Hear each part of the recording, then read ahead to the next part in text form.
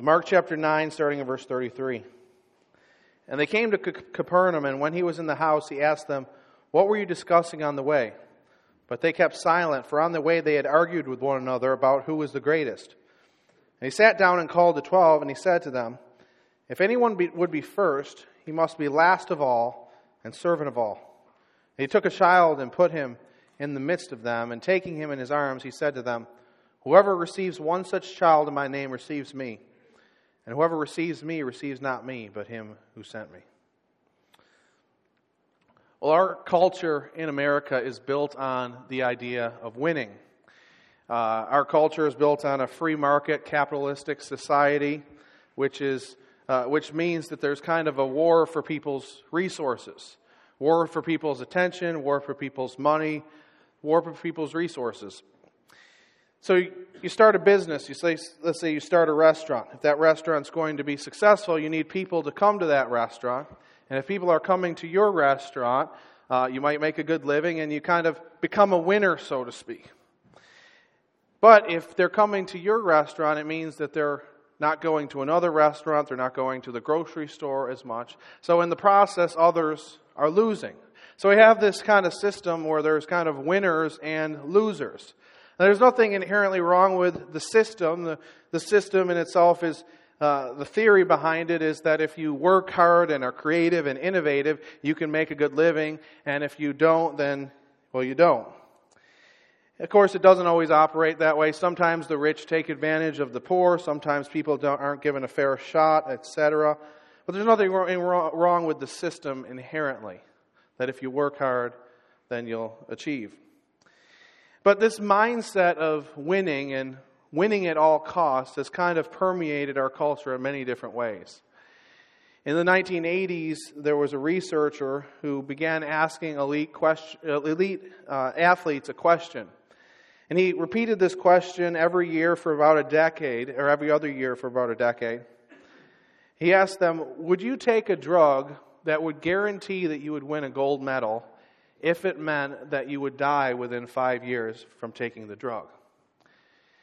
In every every poll that he had, about 50% of the athletes said they would take that bargain, that they would take the pill, win the gold medal, even if it meant they died in 5 years.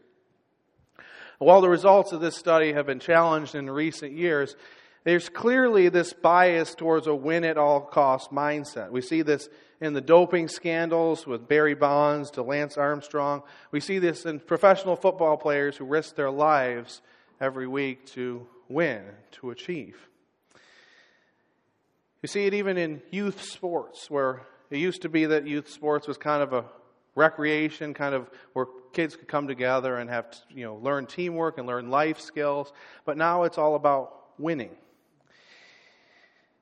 The winning mindset can also affect our relationships. Sometimes in our relationships we might be in an argument with a spouse or with a friend. And maybe the issue isn't all that important, but we want to be right. We want to win. Sometimes we have this desire to compete with others in terms of resources. We want to have a nicer house or a nicer car or a nicer gadget. Sometimes it's with clothes. We have this desire to win, and sometimes we have this desire to win at all costs. This winning mindset has influenced the church. We talk about the idea of winning souls to Christ. In the 1980s and 1990s, there was this big push to win the culture wars. If you pay close attention to politicians who are talking about any multitude of issues, you'll see this language of warfare, competition, conquest that's kind of permeated throughout their language. Executive coach and author Ray Williams sums it up pretty well when he says this: "America is obsessed with winning at everything, often at any cost. It translates from the war rooms to the athletic fields to the top of the corporate ladder. Business language is infused with the vocabulary of the locker room and battlefield. They battle to win in a competitive market and dominate the opposition with an aggressive plan, sometimes, quote, destroying their opponents." So that's kind of the culture we live in. It's a competitive culture, sometimes a win-at-all-cost culture. And we look at the time of Jesus and we see that the culture is really not that different on this issue. In Jesus' day, Jewish rabbis would often debate about who would be the people who would sit closest to God in paradise. They would have this kind of social ordering when they would have meals where the person that was kind of closest to the table would be the highest rank. In the synagogue, the people who were considered to be the holiest were the people who could come closest. In Luke 11:43, Jesus says to the Pharisees that they liked the best seat in the synagogue. One Jewish community had a written rule for how processions should occur. They said first Levites would come, first priests, then Levites. And in third place, all the people shall enter the rule, one after another, in thousands, hundreds, fifties, and tens, so that all the children of Israel may know their standing in God's community and conform with the eternal plan. And no one shall move down from his rank, nor move up from the place of his lot. So that all Israel may know their standing in God's community. It's this same thing that we're dealing with in our culture, this competition, this idea of winning at all costs. So rank, competition, winning were prominent themes in the time of Jesus, and these had effects on the disciples. And so on the way to Capernaum, Jesus' disciples are debating who is the greatest. It's an amazing thing that they're debating when Jesus is among them. And then Jesus asks them, so what were you guys discussing on the way here? Like, oh, nothing at all. Nothing you need to worry about. And Jesus knew exactly what they were talking about. So he calls them together and he says, if anyone would be first, he must be last of all. He says, if you want to be first, you need to go to the end of the line. He doesn't say you shouldn't want to be first. But Jesus tells us that the way to get there, to get to be first, to get closest to God's heart is completely different than what we might imagine. We might imagine that we kind of climb this ladder to get up to God. We might imagine that Jesus would take his disciples aside and said, okay, I'm going to give you the inside scoop. Now, if you follow exactly what I'm saying, you can be first in my kingdom. If you memorize the Torah, if you follow me perfectly, you can be first. And we're going to have a little competition here. And whoever does the best job, he's going to be first in my kingdom. But he doesn't do that. He says, the first shall be last. In short, he's saying, if you're going to be first, you need to give up trying to climb that ladder. You need to give up trying to achieve being first. I really don't like fighting crowds. So when I go to a busy place like a Sabres game or Bills game or whatnot, oftentimes what I'll do is I'll leave a couple minutes early before the game is over to try to beat everybody out to the car and so there's no traffic and whatnot. So I've done that and that works out okay. But there's another strategy. I don't like it quite as much, but it also works, is if you just sit in your seat after the game is over and then just wait it out. Wait for everybody else to leave. And then you can go out and there's no crowd. I think that's kind of what Jesus is calling his disciples to do, to wait till the end, so to speak. To choose intentionally to be last. In short, I think we could sum up this passage by saying that followers of Jesus win by becoming losers. Followers of Jesus win by becoming losers. It's very counterintuitive. But the things that the world values are not the things that God values. The world values accomplishments, fame, prestige, money, winning. But God values humility, faith, trust in him. And so if we're going to be close to God's heart, if we're going to be first in God's eyes, we need to be people who are humble, people who lay down our pride. And then Jesus continues and he says, if anyone desires to be first, he also must be a servant of all. This word for servant speaks of people who would wait tables in the ancient world. It wasn't speaking of a slave in this setting, but a person who would wait tables. This was considered to be a very demeaning job. It wasn't like, being a server today, where it's not, a bad job. In that day and age, it was considered to be a very lowly job. The Greek philosopher Plato once said, how can a person be happy when he has to serve someone? So this was a very demeaning thing that Jesus is calling his disciples to do. And he says, don't just serve one person, serve everybody. Adding upon the previous metaphor, Not only does Jesus call his disciples to go to the back of the line, to become last, but also to get up from the line and to serve the others. The follower of Jesus is not sitting in awe, but serving everyone who is in need. And then he goes further. He gives an example from everyday life, a clear illustration of what he's talking about. He calls a child into his midst, and he hugs the child. And he says, whoever receives one such child in my name receives me, and whoever receives me receives not me, but him who sent me.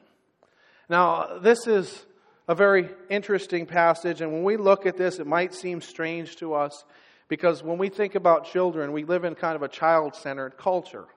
And so, if we have children, we greatly value our children, we take care of our children, but it was a little bit different in the time of Jesus. Of course, they loved their children and whatnot, but there was a different way of viewing children. In that time, there was a great infant mortality, so they would often have large families and expectation that not all of them would survive. And they kind of took a more hands-off approach to their children. And as people viewed children, they kind of viewed them as kind of inferior.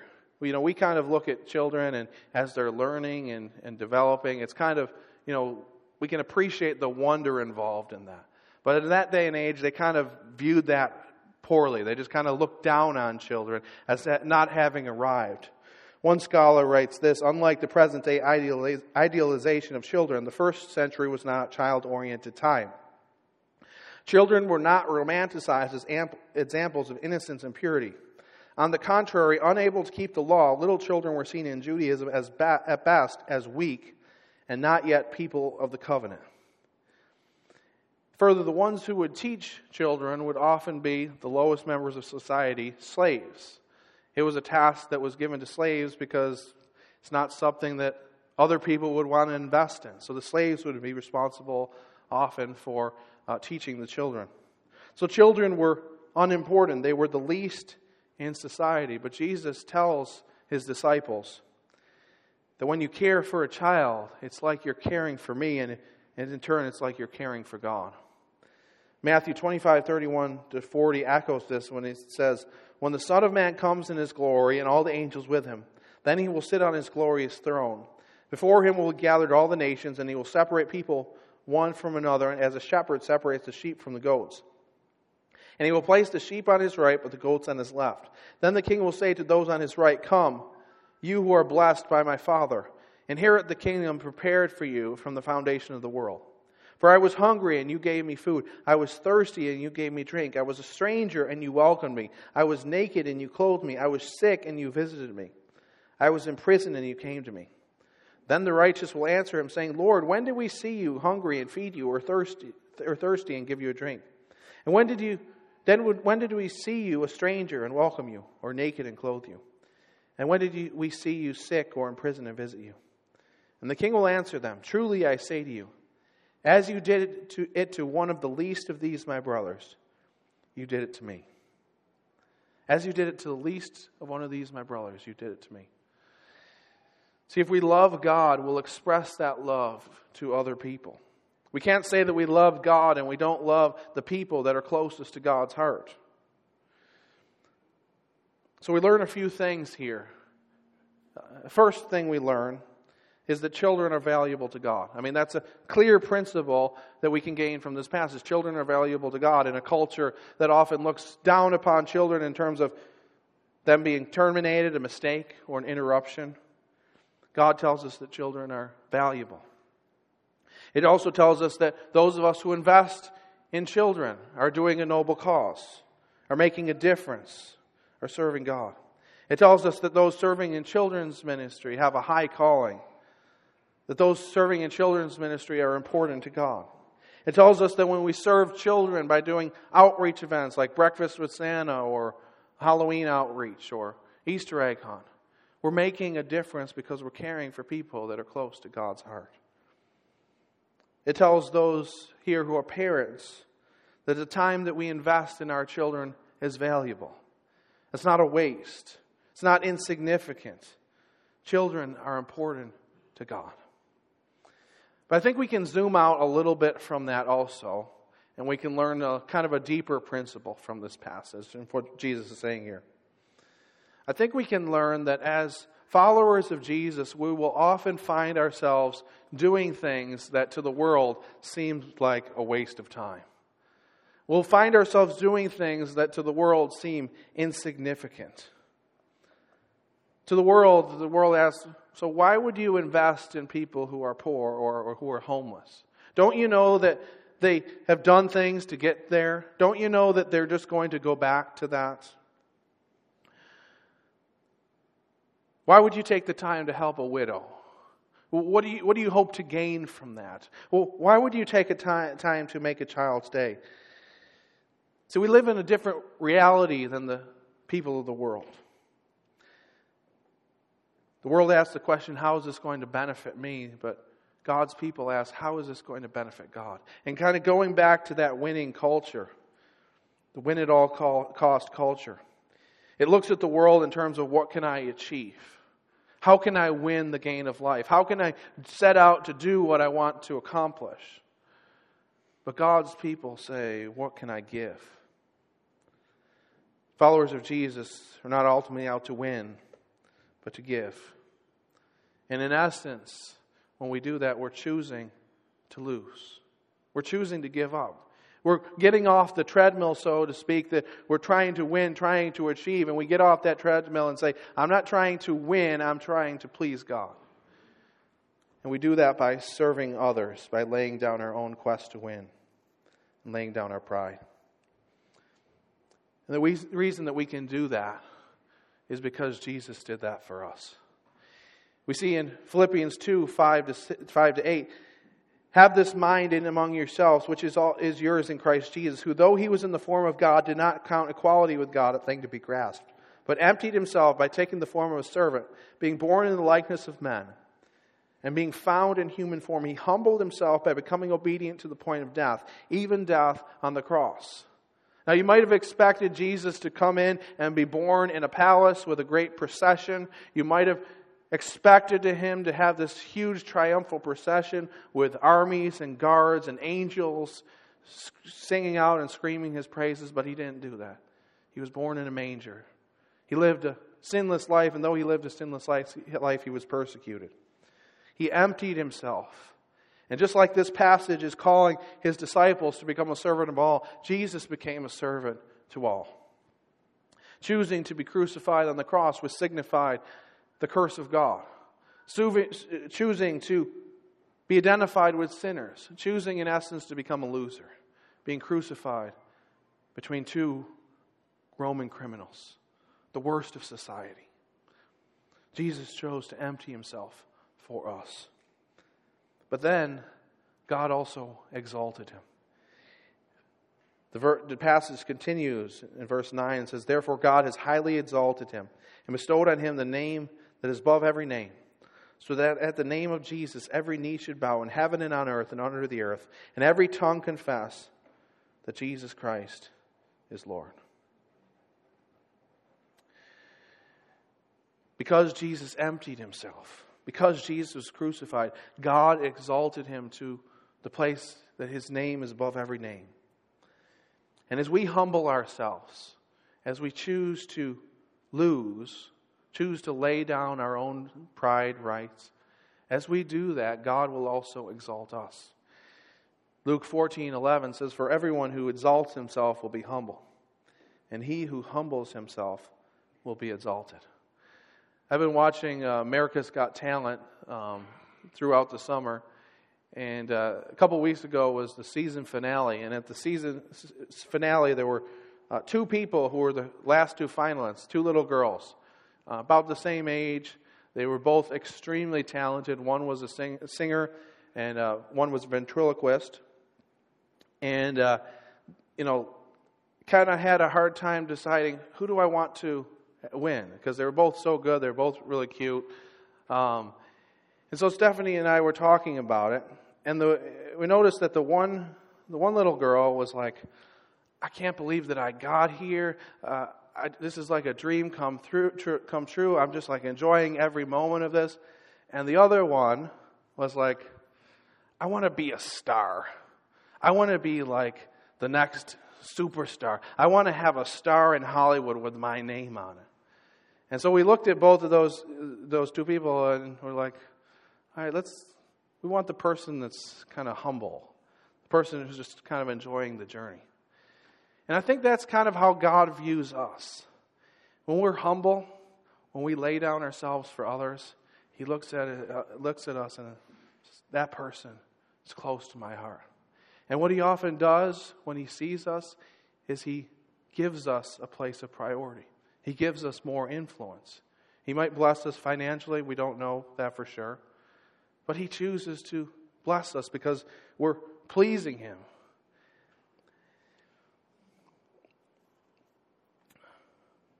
A man named Doug Sparks, who shares a story about how he met another missionary in the mountains of Taiwan. And this missionary that he had met, he told about how he had met the founder of this whole missionary organization, Dawson Trotman. And so these two missionaries are talking together, and the one missionary says, "I'll never forget Dawson Trotman. He was one of the most outstanding men I ever met." So the other missionary said, "Well, what impressed you about him so much? What did he say that was so influential to you?" Missionary responded, "Oh, I don't remember anything that he said." I said, "Well, what is so outstanding about this man? You don't remember anything that he ever said?" He said, "Well, I'll never forget it. He shined my shoes." This leader of this mission organization, who organized this whole organization, he took the time to shine one of the missionaries' shoes. And he didn't remember any of the speeches that he gave. He didn't remember any of the work that he did, but he remembered the fact that he had shined his shoes. I think that's how we make a difference in this world. That's how we become winners in God's eyes. By doing things that the world considers insignificant. The world considers a waste of time. But things that are deeply important to God. Caring for the poor, for the hungry, for the broken. And as we do that, God will exalt us. God will bring us closer to Him and give us further opportunities to serve Him. Let's pray. God, we thank You for Your love for us. We thank You that You came to the earth to die on the cross for our sins. That You gave up Your rights for us. That You gave up Your desire to lord over other people. And that You humbled Yourself to the point of death, even death on a cross. God, we thank You for that. We thank You that You're our example, that You give us strength. God, I pray that we would be people who follow You with all of our hearts. That we would do things that are maybe insignificant to the world, but are important to You. And we trust that as we do that, You'll bless our efforts. God, we thank You for all that You're doing, and we thank You for all You're going to do. In Christ's name I pray. Amen.